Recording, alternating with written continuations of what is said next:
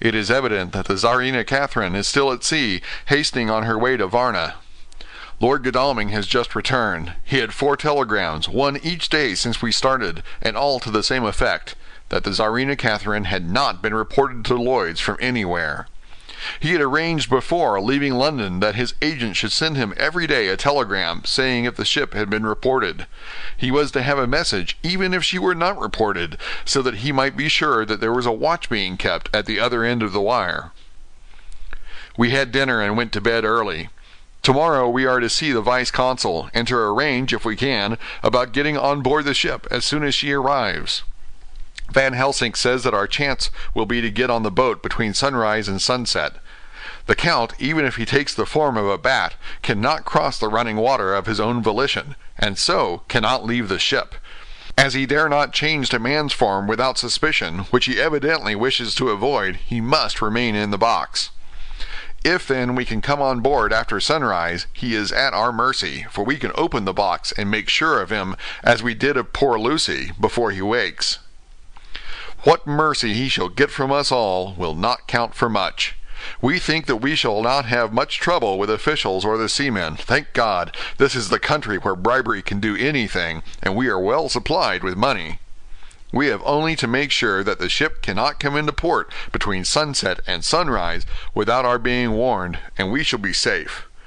Judge Moneybag will settle this case, I think.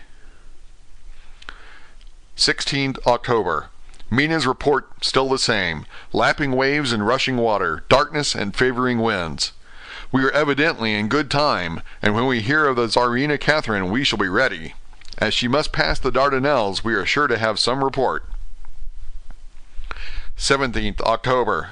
Everything is pretty well fixed now, I think, to welcome the Count on his return from his tour.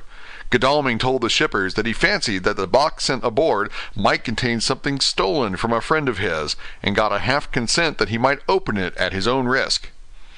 The owner gave him a paper telling the captain to give him every facility in doing whatever he chose on board the ship, and also a similar authorization to his agent at Varna.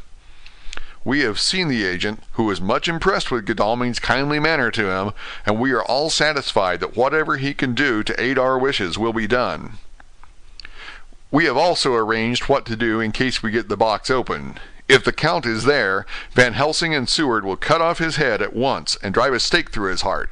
Morris and Godalming and I shall prevent interference, even if we have to use the arms which we shall have ready. The professor says that if we can so treat the Count's body, it will soon after fall into dust.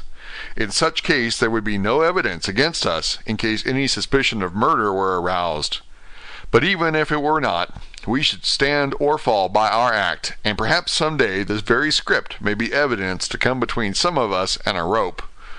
For myself, I should take the chance only too thankfully if it were to come. We mean to leave no stone unturned to carry out our intent. We have arranged with certain officials that the instant the Tsarina Catherine is seen, we are to be informed by a special messenger.